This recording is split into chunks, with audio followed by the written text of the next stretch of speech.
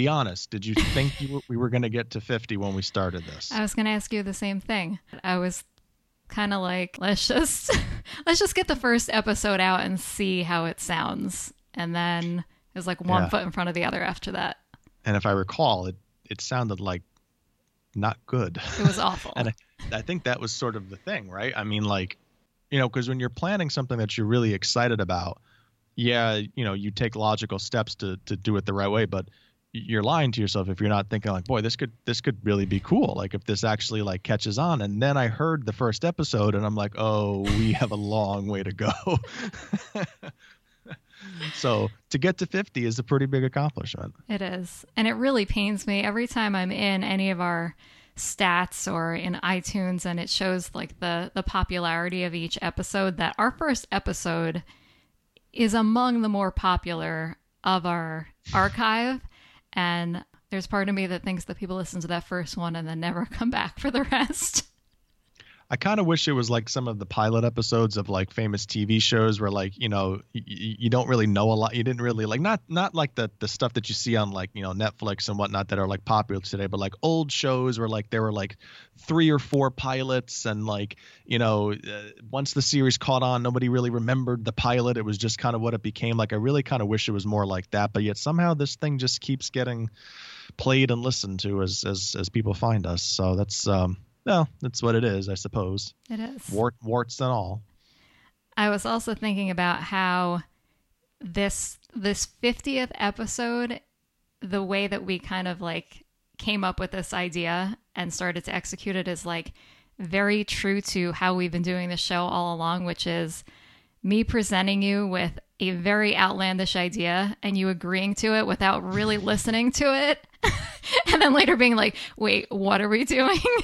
Well, the original idea was let's get 50 questions for the 50th episode. And I just heard let's get questions for the 50th episode. And I'm like, yeah, in on it. And then this past weekend, you texted me 50 questions. And I'm like, we're not going to get 50 questions. Like, there's no way. We have some really dedicated people who love and listen to this, but I don't think we're going to get 50 questions. A lot of ideas that I come up with for the podcast anyway are like, you need to like reel me back in because, I like to think big, and I think at least in this partnership, you keep me pretty grounded. Either that or you shoot down my ideas, whichever way you want to look at it. Well, some of them are bad, so let's call it as it is. No, honestly, they're all really like good and creative, and the important thing is that you make me think. And I think that's the key to having a successful creative partnership with anybody is people who you respect, who are equally as, if not more so, talented in so many areas and challenge the way you think. I think that's what a great partnership is. And hey, this is 50, almost 50 in the bank at the end of this. And here's to the next 50 and another 50 after that and keep going. How long do you think we're going to do this for? 53.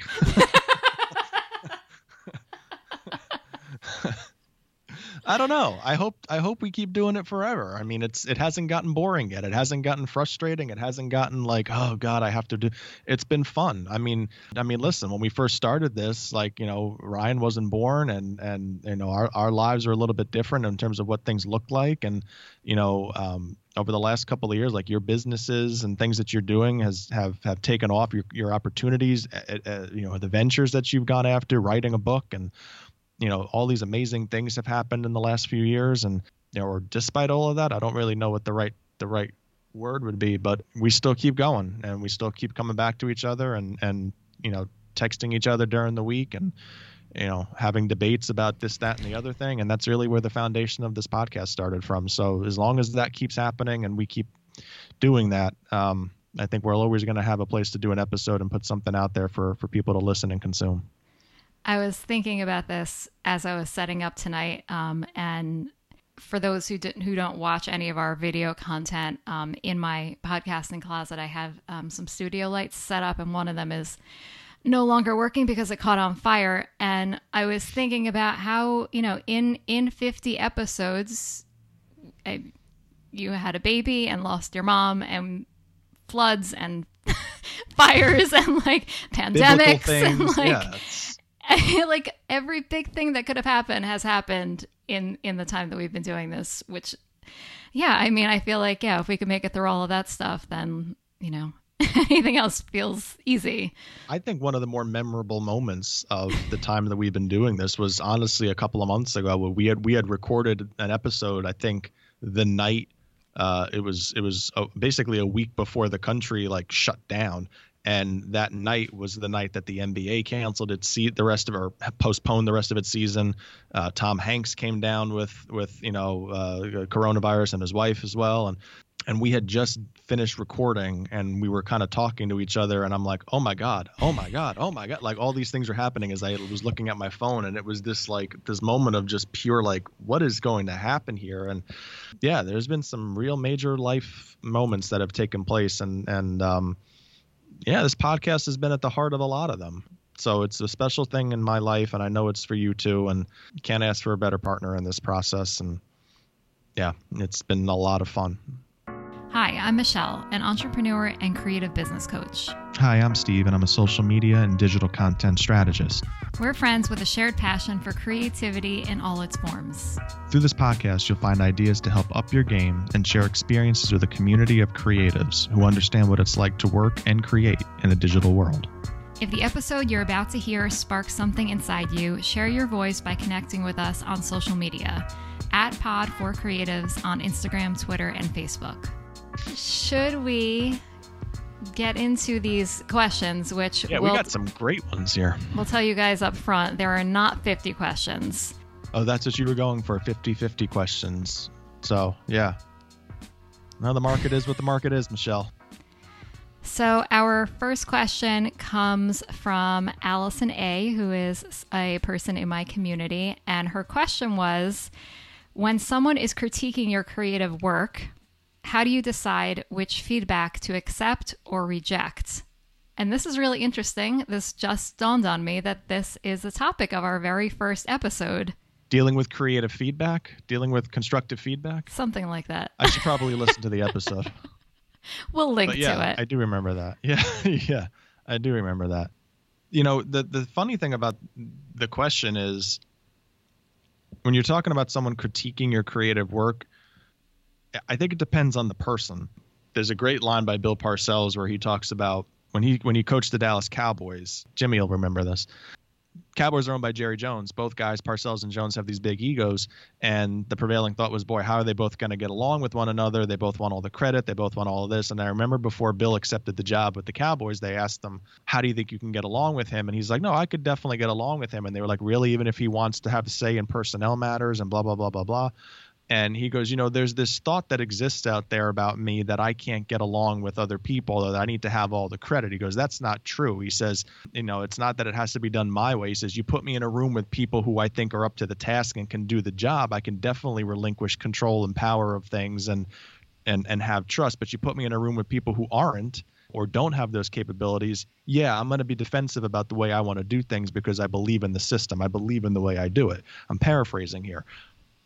That's always kind of been my guide for accepting criticism on things. Like it's one thing for somebody to give an opinion on something who I feel is invested in a field, who is dedicated to their work, who cares about products, who has that not only critical eye, but caring eye towards the product.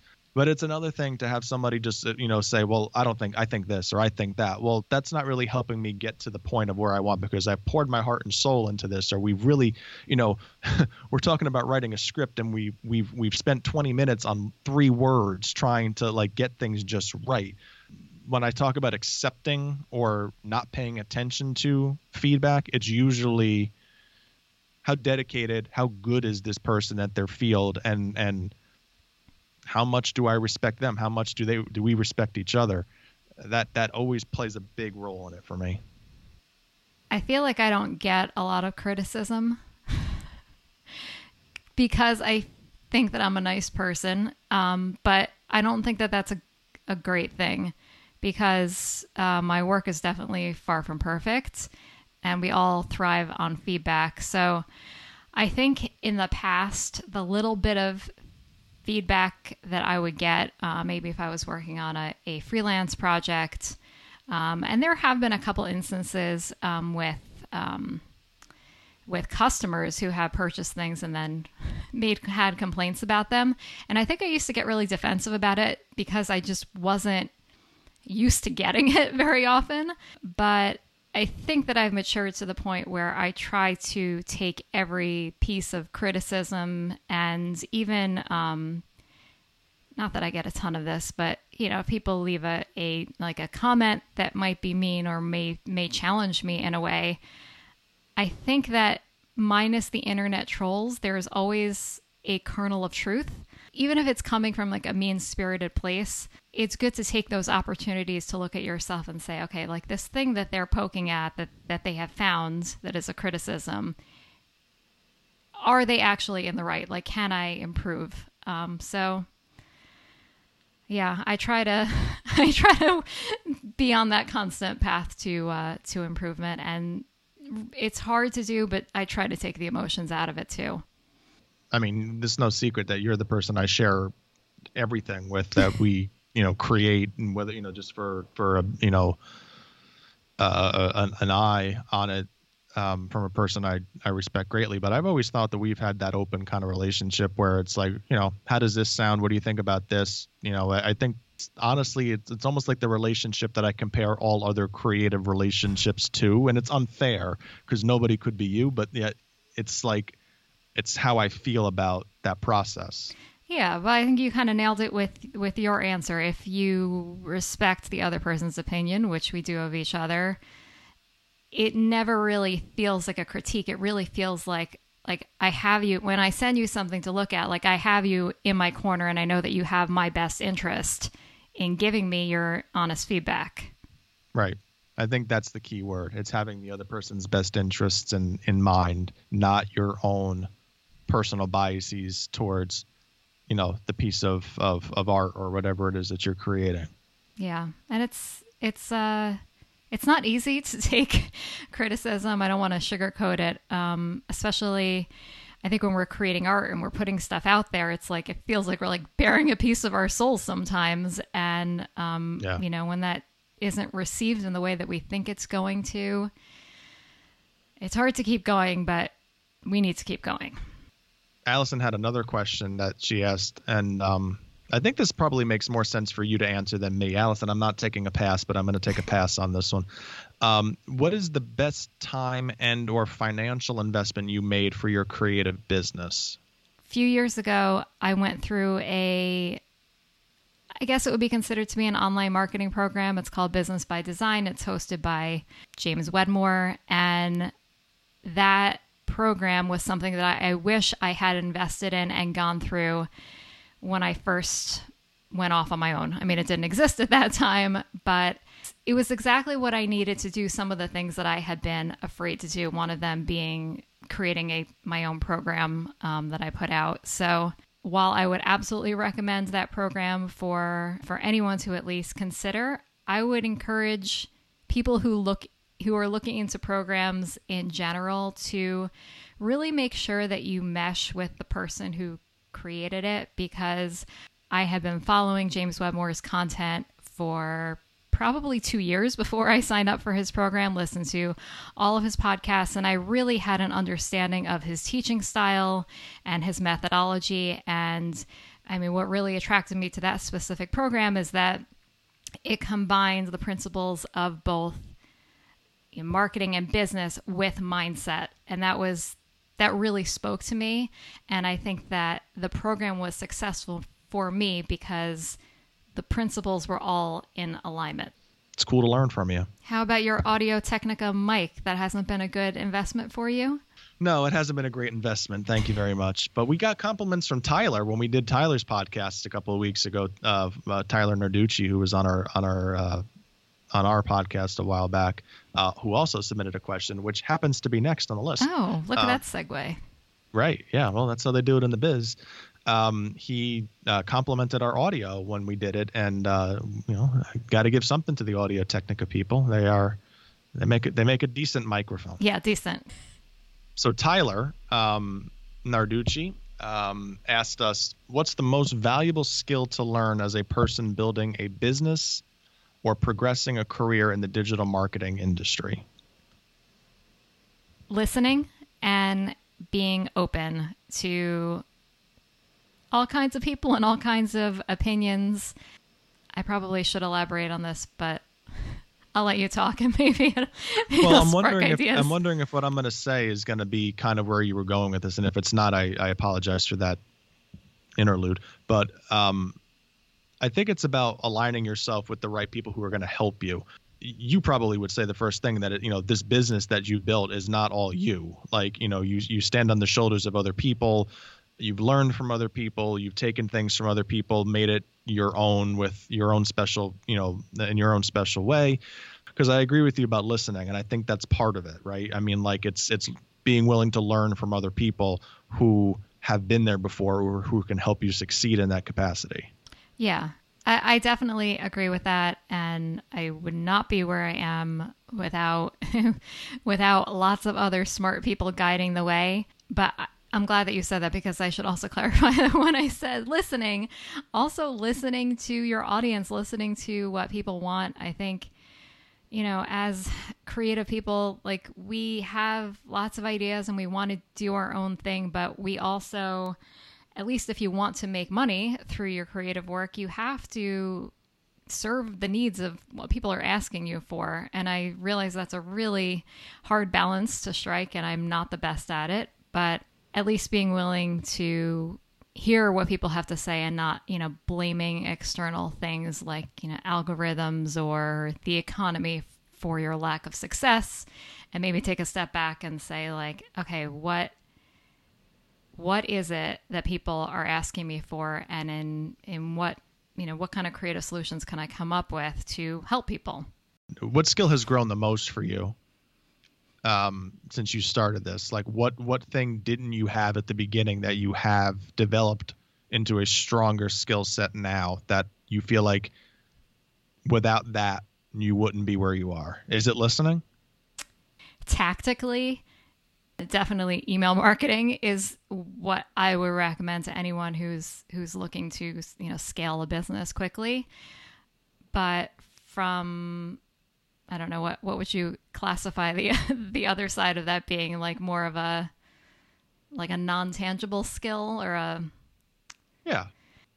I honestly feel like it's confidence for me. I really was not a confident person for most of my life. And it's hard to put yourself out there, especially when we have social media and we see all of these really cool people doing great things. There will always be people who are better than you. And it's hard to show up to do something when you know that there's someone else out there who's already doing what you're doing and they're doing a great job. It's almost like, what is the point? So I actually answered a variation of this question on Tyler's podcast when he just interviewed us recently, which we will link to in the show notes. I forget what the question was, but my answer was, understand that there is room for everyone. And I think, among other things that helped my confidence to grow, one of them was coming to understand that even though there are, hundreds of other people who are doing something extremely similar to what I do, I have my own voice and I have something of value to share, and that I'm going to be able to serve a, specific group of people. And, that's worth showing up for. Our next question comes from Nicolette, who was another one of our Conversations with Creatives guests. And her question was, do you think that businesses should have to put out a statement whenever a social injustice is committed? My short answer is yes. I believe they should. If you feel someone has been slighted or someone has been oppressed or someone has been treated wrong, and there's something you can do to help that, especially with the spectrum that we've been dealing with right now with George Floyd at the time that we're recording this episode. I mean, this isn't an isolated thing, and it shouldn't be. It's a movement that is caught on, that's been building for a while, and every time this happens in our country, I feel like it takes another step forward. But I feel like we're at a point right now where it's enough is enough, and we can't just let it kind of slide away and go back to the way things were before it happened. And I think you're seeing businesses, brands, stand up and recognize this. I mean, something that I feel like is not often thought of is some of these businesses, all of these businesses, in the case that we're talking about right now, have Black employees, have people who have been treated horribly, and you should stand up for them. They should be able to feel like their employer has their back. You know, be damned what consumers think. I believe that this is something that employers should feel like, or employees should feel that their employer has their back, and that they're going to do what they can to see that this is the end of this. So I don't think there's anything wrong with putting out a statement when a social injustice or a racial injustice is committed, to let people know where you stand as a company or an organization. I don't feel like anyone should tell any business how they should do things. Not to say I'm trying to take my personal opinions about everything that's going on out of this and just kind of look at this from an aerial view. It's a weird thing to kind of like look at this from a business standpoint or a marketing standpoint. And you and I talked about this a little bit last week, but it's been interesting to see how different businesses have been handling or not handling this. In seeing so many people post messages about losing customers, losing followers, I kind of feel like, who cares? Like, why are we even talking about losing customers or losing followers? Because fans, if we still use that word, the old Facebook word, fans of a business or customers of a business should know what that business stands for. So if that business chooses to come out and make a statement, that shouldn't be a huge shock to them if that business is doing a good job of sharing their message all the time. What I do think has happened in the last few weeks is that businesses, mine being one of them, have realized that we haven't done the best job of sharing where we stand on stuff like this before all of this happens. So I think what we're all doing right now is kind of scrambling to fix our past mistakes so our customers do know where we stand. They should know it's not enough just to put a statement out there and say, okay, done. Like, it should be because the words on the paper are going to be matched by effort, and it's going to be matched by meaning. It can't just be about putting a statement out there and saying we're done. You know, I work in education. School districts wanted to put things out there pretty much immediately the weekend after George Floyd was killed. And I get it. But if you're going to put something out there, you better back it up. Because if there's an issue in your district that's race driven and parents show up and say, but you said, then how important or how worthy is that statement if you're not backing it up? So again, should they put something out there? I believe so, but only if you're going to back it up. Mm-hmm. Don't just put it out there to say something. Yes. So my friend Ellie Parvin, who doesn't have a podcast, but she has her own Facebook Live show, which we'll link to, asked the question. Oh, I should also mention that since I brought up Business by Design, that is where I met Ellie through that program. We were both at the live event that was connected to that program. So another benefit to come out of it. So Ellie asked us a few questions. The first of which was, what is the episode that made you laugh the most? I think anything where you can't get words out when you're like in the middle of a passionate, you know, when you're in the middle of like a passionate speech about something and then like you hit a wall. Which I just did, which we're going to cut out of the episode, but that happens quite often. Right. No. I remember doing something where we got into an animated discussion on IKEA in one episode, which I thought was hysterical, and my hatred for IKEA. I don't know if there's one, Ellie, I don't know if there's one specific episode, but moments from certain episodes have definitely resonated with me over the years that have made me laugh a lot. So we had an episode that we recorded in December of 2019 called The Airing of Grievances. And I feel like that was a really fun episode because I feel like a lot of our relationship is just airing grievances. And I think that we try to bring a little bit of professionalism behind the mic. But in that episode, we were just like, whatever, we're just going to tell everyone what we think about everything. So I like that episode. yeah. I like that episode. I'm looking forward to Christmas. I hope. I don't know. I don't know if we'll be able to go outside at Christmas time this, like actually be around people. But no, I'm looking forward to doing another airing of the grievances in December. I think this can be an annual thing. This could be a thing. Oh, it's definitely going to be a thing. But I'm pretty sure that our friend Keith wants to be part of that next episode. That would be kind of cool. I could definitely see having Keith involved with that, being the Seinfeld aficionado that he is. Yes. Ellie also asked, what is your favorite episode of the 49 you've done? I have not done this in a while, but last weekend I went back and listened to a couple of our old episodes, and I found one that I really enjoyed. The episode was episode 18, and it's called The Change Is Gonna Come. And, this is without listening to our entire archive, but this one just happens to be top of mind. I felt like it was a really solid episode in being both light and funny and, having our usual banter in there, especially in the beginning of the episode. But we also tackle some more serious topics. I'm pretty sure I'm crying at the end of it, but I feel like it's got a wide breadth of stuff. It's a well-packed episode. So I would say that episode 18. And I have one other one that has always been a favorite for me. And that is episode 33, called How Documentaries Make Us Better Storytellers. And I often feel like this show could just be us talking about TV, movies, music, and documentaries.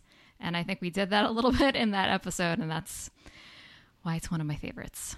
I like the one that we did on Firefest. That was a fun one to do, where we kind of looked at it from a marketing perspective, in addition to the documentary. But I like the one that we did on finding your creative community. That was a lot of fun. That was within the first 20 that we did.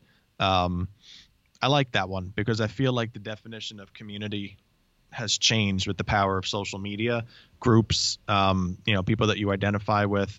I really kind of dig that episode, where a community can be 2 people, a community can be 30 people, 100 people. It really doesn't matter. It's about finding your tribe and kind of growing and learning with them and from them. I like that episode a lot. All right. So we have another question from Ellie, and this one is, can you know... She's really stuffing the ballot box here. Yeah, but I'm grateful because without Ellie, then it would, we'd have like 2 questions. No, I'm kidding. So her next question is, can you notice a difference in your podcast hosting style between your first episode and your most recent episode? Yeah, easily. We don't talk over each other as much as we did the first few episodes. I would say like the first 10 episodes, it was like, no, you go. Okay, you go.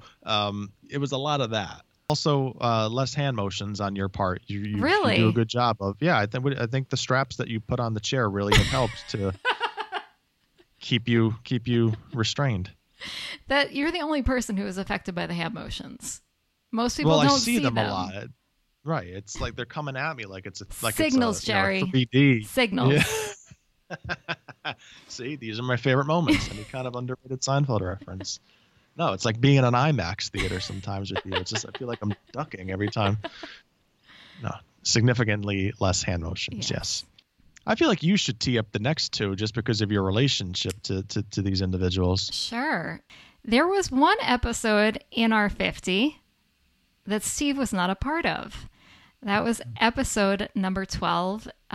Also, our first Conversations with Creatives episode, featuring a bit of nepotism here. My sister, Laura Tropiano, and her creative partner, Sierra Chiarsis. And Laura and Sierra have a Instagram account called See and Explore, which we will absolutely link to.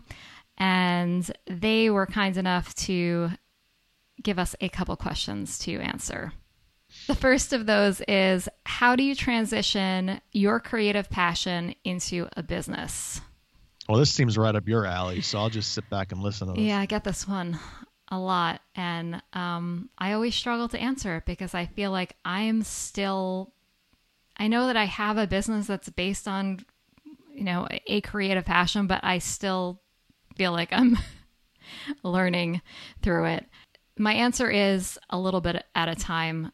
I know you probably hear, jump and a net will appear, or like you just have to take the leap. But the reality is you have to be responsible. You have to make sure that you're going to stay financially afloat before you quit your day job and hop into this creative passion. So my advice is start dabbling, be willing to put in some extra hours, work nights. And I feel like if that passion part is really part of it, it will feel a lot more like fun than work. And also should add in, lesson for me along the way is be willing to ask for help, not just in helping you do tasks that you feel like you need to do to grow your business, but ask for support and realize that it's not a sign of weakness to go to people and just say like, I'm really struggling with this, or even saying like, I had a really crappy day. Can you just listen to me vent about it? I think that is all part of the growth process in growing your creative business. Their second question is, what accomplishments are you most proud of since you started this podcast? And this might be deflecting a little bit, but one of the ones that I'm most proud of is you've done like a couple of like speaking gigs since this all started. And I know that wasn't necessarily one of your like strong suits. Like we could do a podcast because it's just you and me, but I don't know if you would have been completely comfortable with taking that leap had you not put yourself out there and did this kind of a thing. And I kind of present a lot. I've had a little bit more experience doing it over the years for certain purposes. And you had said that, that's something that I want to do and I want to get better at. And you've done it. You've been asked back. You've done it again. Like, it's become such a part of you now that like, I think one of the things as a team that I'm kind of like proud of is that. It's funny. Before we started the podcast, and I feel like one of the things that led to us even creating this was you coming to me and kind of doing a little bit of that venting and saying like, am I crazy? Like, is this how it should be? And I think that since we started the podcast, I've seen you since we started the podcast take some creative risks.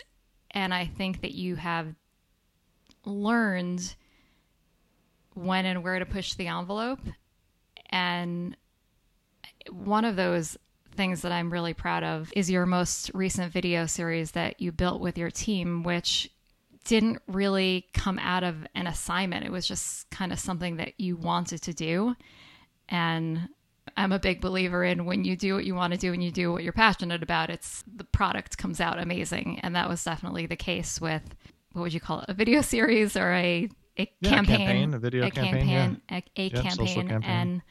And you just did such a great job with it. And I realized after you presented when you showed me the first video, the first cut of the first video, I was like, wait, so you just did this? Like this wasn't an assignment? And I think just the fact that like you went ahead and did it and put it together and it came out that good just made me really proud that you took that leap. That is a healthy leap to take.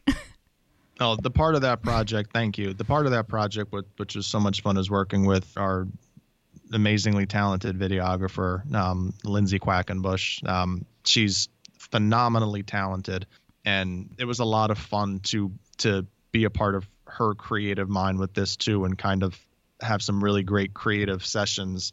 That was a lot of fun. We'll definitely link up to those, and I hope that you will continue to do more projects like that. Our one of the next ones we have is from Elliot Gerard, who was on our podcast not too long ago with you're gonna forget Keith their names again? No, I'm gonna remember their names, but Keith and Jonah. Smarty. And his question was, or is, as a creative, what do you think we should be doing to support the Black Lives Matter movement? I feel like you should be doing whatever is on your heart. This goes back to what Steve said before. Don't just do it because you're afraid that people are going to call you a racist or you're afraid of how you're going to look, because I think that more people think that people are looking at them than they actually are. The voices that we're seeing float to the top are the ones that are actually backed by meaning. So I wish I had taken more time to think about this in terms of how I was going to support this movement from my business. But what I came around to was read books by Black authors. You guys hear me talk about this a lot on this podcast, how much I love to read. And I realized in going through my library that I had little to no books written by Black writers. And that made me feel more sad than bad. Sad for myself that I had been limiting myself to, specific genres, yes, but I tend to, once I find an author I like, just kind of read their stuff over and over again. When I talk about, books and abundance going together so often, and there's an abundance of books out there. There are more books than we will ever be able to read. But I know that now, in finding these new awesome Black writers, that, my life is going to be richer as a result of reading their words from their perspectives. And I feel like, at the heart of what's going on right now is it's a lot of people not understanding each other. I think that that's really where the conflict is coming from. And to use our listen word again, the best way to understand one another is to listen. So that's what I'm doing. I've been listening myself, but it's the stories that I feel have been so captivating, and it runs the spectrum. So some of the more painful examples of what African Americans in this country have been dealing with for generations. And I think we're aware of these things, but they really don't factor into our day-to-day mindset. And having them front and center and listening to the pain and listening to the honesty has moved me emotionally, has moved me. So I think sometimes has made me feel kind of exposed or naked. And, you're left with this, I got to do something. I gotta help. And I think as creatives, anything that we can do to help amplify those stories in ways that we know are going to resonate with people, just to help support. All right, so back to another more businessy type question. This question was submitted by Kathy Honeycutt, who is a member of my community, one of my favorite, I know we're not supposed to play favorites, but one of my favorite members of my community. And she said, I know you've mentioned resisting niching down, so I would love to hear both of your opinions and experiences with niching down or not in your creative work and why that works for you. For so long, I went so deep into social, and I kind of feel like at some point in time along the way, I hit a wall, and you realize that you were so buried in the tool that you weren't really looking around about where it became, what it has become, and how it's so interconnected to everything else that we do. That's where it's forced me to kind of pull back a little bit and look at it across the board, from marketing, video, all of these umbrella kind of terms. My recommendation is, in whatever industry you're in this creative field, try to learn as much as you can about everything that somehow touches and affects your piece of the pie, because it's only going to make you stronger and better and more aware of your industry. If you get too narrow-minded, you really only look at the world through that prism. And I've paid the price for that sometimes over the years. And I've had to take a look in the mirror and say, I'm not necessarily as where I need to be in some other areas of this, and I need to sort of up my game again, follow people on Twitter who are immensely talented in these areas and start learning from them, because they're giving away this advice for free. Might as well take advantage of it. Like, it's helped me to, I think, become a more well-rounded digital specialist in that sort of. So I would always caution somebody from getting too deep in a specific area. I mean, know your stuff, but don't just pigeonhole yourself to that one area. Try to be aware of as much as you can to help strengthen your general knowledge of everything. As a creative person, every time I hear niche down, I'm just like, no, don't put me in that box. I want to do all these things, so don't tell me what I can and can't do. But I will say, if I'm putting my business owner hat on, in my experience, the more you can niche down, the more successful you will be. Because if you are able to speak to a very specific group of people and meet their very specific needs with your knowledge, those people will feel understood, and you will be able to serve them. And some of them will become customers, some of them will become part of your community, some both.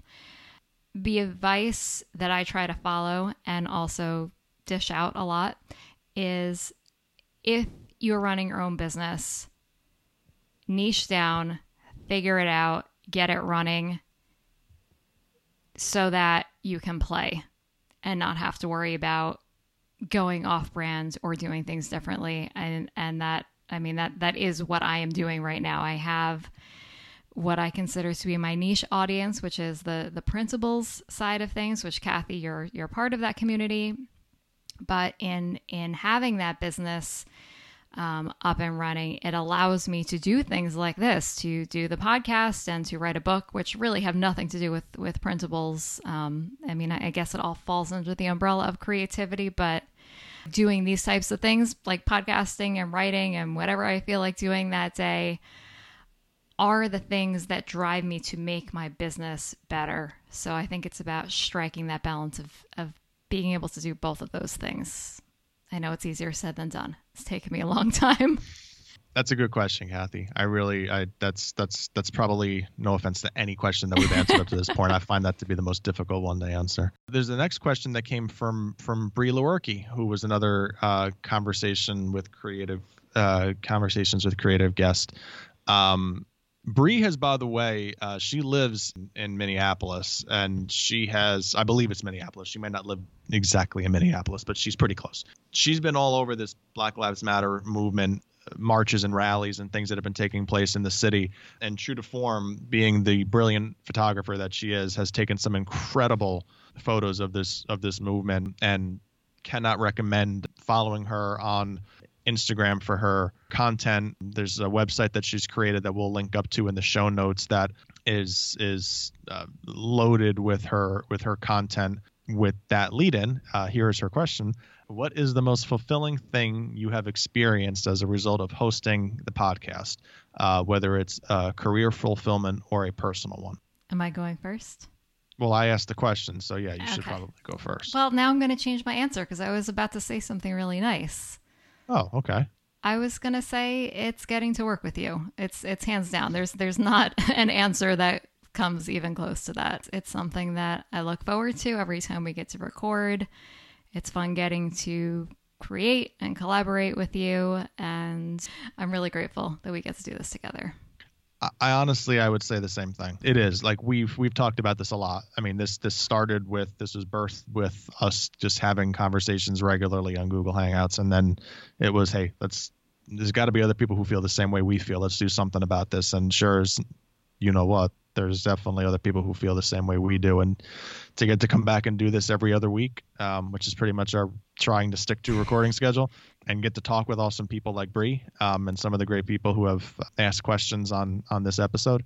It's cool. The next question that we got came from George Pagan, who's a buddy of mine from Cornwall growing up. And he's always interacting with our content. He's doing some amazing things too in his personal fitness coaching business. He asked, do you think freelance or contract work will increase and in essence replace an in-house staff or a creative team? I think yes.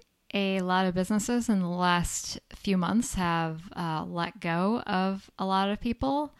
And I do think that businesses will bounce back eventually, hopefully sooner rather than later. And especially when it comes to creative work, I am of the strong opinion that freelance contract makes so much more sense than in-house in most situations. Of course, not all, but just due to the nature of the work. And of the creative people that I know, I think it's what we prefer. And I think it's how we produce the best work is to have a little bit more flexibility, especially when it comes to working hours. You know, in some ways, it might be more cost effective for some brands, but I think the flexibility is what's key. If you can have a say in the control in your schedule and what you can take in and what you need to make ends meet, and be able to stick to that schedule and not feel like you're being overwhelmed because you're working a set amount of hours. And I think that only stands to benefit not only you, your creative mind, but also your customers. Another buddy of mine from work, Sarah Helmuth, asked, what is your favorite comfort show to watch? You can go first. Steve, I feel like we could have an entire podcast, not episode, like a whole podcast dedicated to this topic. Okay, but we know, we both like The Office, and we both like Seinfeld, and we both like Frasier, and there's a bunch of other shows individually that we like.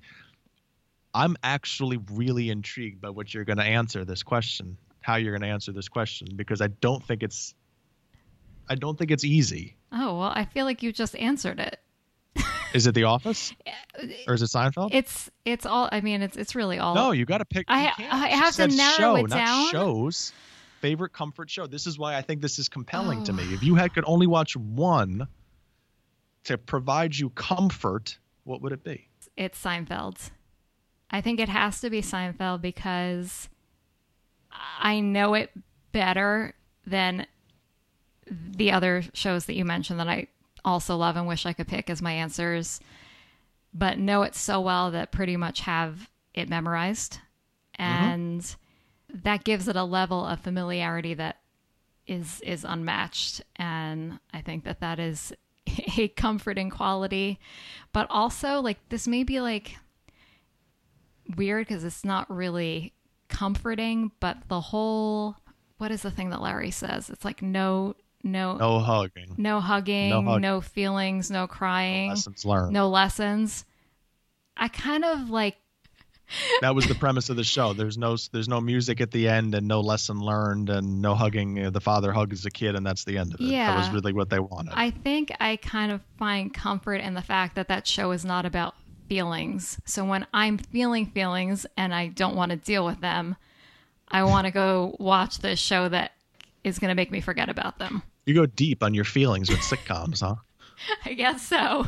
Evidently. Really can't stand it when a character's feeling something. This says favorite comfort show. And I'm gonna be a stickler for this. This doesn't say favorite show. So if this said favorite show, I would say Seinfeld. It says favorite comfort show. And I would say Frasier.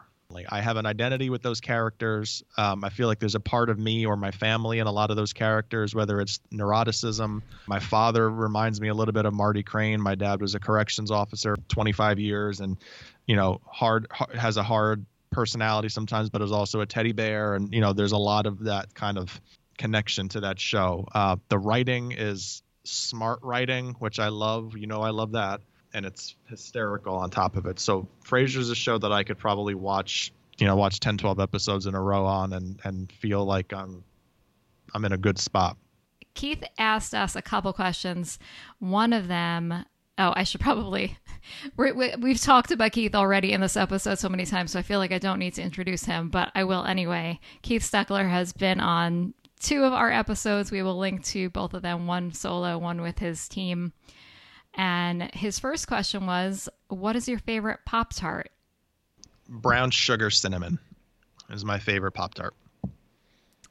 That's my runner-up. I don't typically keep Pop-Tarts in the house because I have a sweet tooth and I eat them if they're there. But every time I watch Gilmore Girls, which is usually once a year, Pop-Tarts are featured heavily in that show. I don't know if it was product placement or just something that the writers liked, but every time I watch Gilmore Girls, I go out and buy a whole lot of Pop-Tarts. And when I do, I usually get the brown sugar cinnamon, but also get the strawberry, but that has like some frosting on top of it. Yeah, the icing is on top. Yeah. I loved Pop-Tarts as a kid, and then I found out like just how many just how bad they are. Oh my God, there's so many calories. When I eat them, I try to only have one, and then I put the other one like in a Ziploc bag and like save it. Yeah. It was like when I found out how many calories are in muffins. It was like somewhere around the age of like 20, 21, and I'm like, oh my God, all I've done is eat muffins like for 10 years. This is not going to be good for the rest of my life.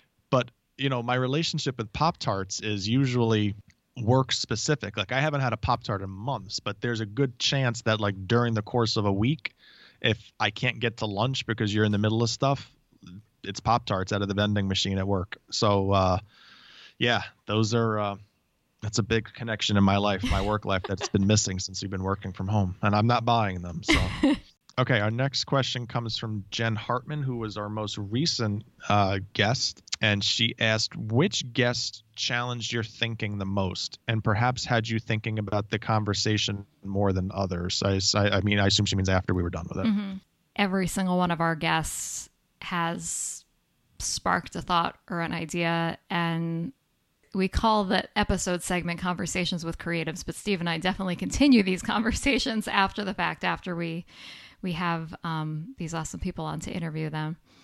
I think that Carly was probably one who challenged me the most, but which may not be a completely fair answer because I feel like she's always challenging me in the content that she puts out there. I feel like her brand and what her blog is about is, you know, it's like fashion and sewing, and she's considered to be like an influencer, but I feel like she really sets herself apart from all of the other people in her area of expertise because she's like really smart, and she's always challenging her audience with ideas and basically to like just be a better person, be a better citizen. And one of the things that I feel like we've talked about a lot since having her on is really that idea of having a niche, having a brand, and how do you do all the things that you want to do and still maintain a brand? And the answer that she gave us was great, which is, I mean, when it comes down to it, like, you know, be yourself, be true to yourself. But I encourage you guys to go and listen to her entire interview. It's still one of my favorites that we've done. If not, I think it's my favorite that we've done with a guest from a personal standpoint. We've had amazing guests on, but selfishly, it's my favorite. I would say Adam Pierno for me. There was a segment that we did, or a part that we did in that episode, where he talked about, he could basically give us the plot of our most favorite rom-com movie, or he could tell us what our most favorite rom-com movie is. And he didn't say the title, but basically he gave you the premise of it, which basically proves to you that every rom-com is the same. It's just different actors and, you know, different settings and whatever it is. But in essence, the nuts and bolts of it are the same. And I knew this. I think you knew it too. But when you hear it play out and you realize, like, oh man, I'm a fool. Like I've been taken all these years watching these things, and yet, like, you know, I should have seen it coming. That kind of is my takeaway when it means, like, it's knowing what an audience really wants from you and what they're looking for, and then doing that. If you have the blueprint down, all you're doing is just filling in gaps and pieces with the things that you know are going to resonate the most with them and provide them what they want from you. That was something that I took away from that episode, and that I think a lot about daily when it comes to creating content for audiences. And speaking of Adam was cool enough to send us in a voice recording of his questions. So let's listen to it. Hey, Steve and Michelle, congratulations on 50 episodes. It is no small task to have the staying power to get 50 of these things done, knowing everything that goes into an episode, getting it set up and getting it up and running. So congratulations on that. I do have a question, and I'm hoping you'll use it. How do you address creative conflict when you're at loggerheads, when you're in a disagreement?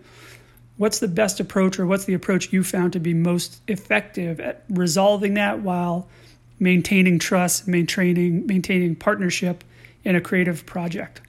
Thanks, guys. Steve, 50 episodes and close to 20 years of friendship. I won't age us too much, but that is... That is a long time. But like, have we ever had a major No. creative disagreement? Not once. No. I don't know if that's a good or a bad. I mean, it's a good thing for our friendship, but Yeah. I don't know if it's just like we just think alike, and sometimes that can be dangerous. But no, I can't recall ever having, a major or a creative disagreement about something where we have to navigate a path. It's not that we've never had oh geez, I don't know, what do you think? But it's honestly we already respect each other to begin with. So the conversations are usually pretty simple. And I think it's when they're difficult conversations that you have with people you're in creative partnerships with, it's usually when you doubt the other person or you don't have the other person's trust. Because if you're waiting, I think to say your piece in something, you're doing it the wrong way. You're not listening to the other person. And I know we're both trying to get to the same endpoint. So I'm usually more willing, if I have a difference of opinion on something, I'm not usually willing to draw a line in the sand over it. I think because we both know where we want to go. Mm-hmm. Yeah. I think, pick your battles, and I don't think that either of us have ever picked one. So we mentioned Jonah earlier on when we were referencing some of the many times that we've been on, or they've been on our podcast, or we've been on each other's podcasts. They're like podcast cousins at this point, I think. Yeah, absolutely. But Jonah Ballo, who was on a couple weeks back with Keith and Elliot, also submitted a question, and he submitted it through MP3 upload. And here's his question. Hey, Michelle and Steve, big fan of the podcast. A question for you both. As someone who works with creatives and in content production, I'm constantly battling feedback and the idea that, we submit either to a client or for an internal review. And sometimes you take that feedback a little personally. And because it's so subjective, everybody has a different viewpoint. So it's difficult sometimes to get to the end goal, especially if I have something or somebody on my team has a vision for that piece of content. So how do you guys deal with the feedback, and how do you get to a place where you get the final product and everybody can be truly happy about it, even if it means that piece of content is not exactly what you intended to create from the beginning? Okay, go ahead. I feel like this is something that you could answer better than I can, because I work pretty solo, except for when I work with you, and I don't really have to answer to people telling me to revise things or change things. But I do really resonate with that point about when it comes to creative work, sometimes it's not right or wrong. It's just someone's opinion. So if you feel really strongly about a piece of work that you're putting out there, and then the other person says, no, we need to do this differently, or, actually you need to add this in, and it just doesn't sit right with you. Do you stand your ground or do you push back? And I think it's picking your battles. And in my little bit of experience with this, I rather sleep at night and I let things go. I let things go more often than not, because in the scheme of things, there are things in my life that matter to me a lot, and most of those have little to do with work itself when it comes down to it, I do. I struggle with letting things go, as you know, in some aspects of my life. In the creative field, when you have people who are working on things and working on deliverables, and they have to share them with people who aren't working on them for feedback, we're always taught you have to understand that they might have other things that they're thinking of and things that are on their mind and things that they have to kind of make sure that are included in things. And sometimes those things can muck up the creativeness and the design or the certain element or the touch that you had on things, or sometimes it changes everything altogether. Sometimes I don't feel like that feeling is reciprocated, that you don't feel like the person working on the creative piece has put their heart and their mind and their creative effort into this, that they really care about this, that this isn't just, let me take these 3 things off the shelf and put them into a pot and that's going to be it. There's actual thought and love and care in many ways that go into things. So part of me wishes that thought process was reciprocated, as much as we have to recognize when people who aren't creatives have things that are on their mind. Sometimes it's, yeah, but you know what? This person really put a lot of thought into this, and they probably have the best interest in mind for where we want to go with this.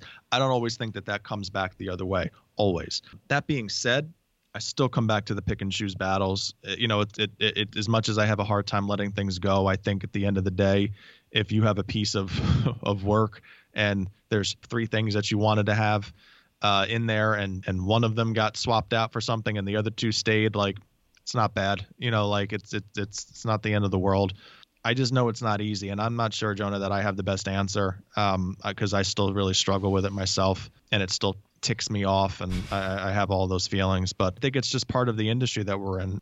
You're in art in many ways, and it's subjective, and that's a really sometimes unfair spot to be in. But I think we have to do our best to try to work together and get along, and sometimes it's just kind of swallowing your pride.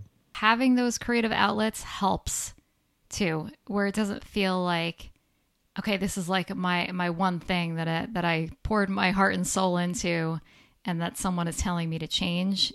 You can see it as like, okay, this is one project. I still have all of these other things where I'm in creative control. I think that really helps soften it. All right, the final question of our batch of questions comes from Keith Steckler. We felt like this would be the right one to end on. If you could change your format for the next 50 episodes, what change or changes would you make? We kind of talked about this a little bit recently. Maybe doing some shorter episodes. So that's my answer. If I could do one thing, it would be to cut down significantly the time that we record episodes in. I think the only reason why wouldn't it be funny if we have a big fight right now and it blows up the partnership after 50 episodes over this one thing? Keith, you're responsible for the ruining of Podcast for Creatives. I think we started this format and we did an episode. The first couple of episodes were somewhere in the 35 to 45 minute range, 50 minutes, somewhere in that ballpark. And I feel like that's sort of been like the benchmark mentally. Not that we shoot for a certain time. They just all seem to be in that window. And oftentimes I think to myself, do people have 45, 50 minutes of uninterrupted time to just listen to something? I don't in my life. Now, that's just me. You might, but I don't know how many people are more like you in their circumstances and how many people are more like me. You oftentimes hear people say like, oh, when they're at the gym, they listen to it. Okay, well, there's 45 or 50 minutes potentially. Sometimes people listen to podcasts on their commute to work. Well, I don't know how many people drive 50 minutes to work. My commute's about 20 minutes to work. So, you start thinking about different formats. But the one thing I kind of like is that when you're in a shorter time span, you can go really like you can focus on one thing, as opposed to saying this is our topic and we're going to talk about like 4 or 5 different tent poles under that topic, as opposed to one topic, one tent pole.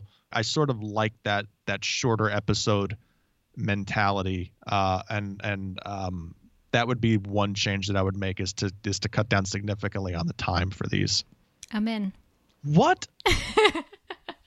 I'm not going to have an argument with you over the mic. No, I'm just kidding. Talk about this off the air. No, I will say, I personally, in podcasts that I listen to, I love the long form. I'll listen to like a 3-hour episode like it's nothing, even if I have to listen to it in batches. But I feel like for the type of content that we put out there, especially hitting on some of these little topics, I can see where it would make sense to do shorter episodes. I think they would be more digestible and people would get more out of them if they knew that they didn't have to sit through some of the fluff. Oh, man. Well, this was fun. I had a lot of fun going through these questions. Thank you again to every one of you who submitted, all of our former guests who have submitted and have made appearances in the first 50. Thank you. We hope to revisit you and have you on again in the next 50, kind of see where you are and where things have been and how things are going. And to you, this has been an amazingly fun opportunity that started out on a hey, let's see where it goes, and has turned into, well, just slightly more than hey, let's see where it goes, but it's still good. Yeah. It's still a lot of fun. It is. This is really fun, and good way to mark a milestone, and look forward to having more of them. Yeah, here's to 50 more. Yes. If you've enjoyed this episode, help us spread the word on social media. Tag us at Pod4Creatives and let us know what stood out to you. Put a photo out on Instagram the other day of penne vodka that I made, and I wasn't up there 20 seconds before you were already patting yourself on the back for the one you made a couple of weeks ago. No, I had that coming out of a holster. I was about to, because you had told me that you were out shopping for ingredients the day before, and then I made pasta on Sunday night, as we both do.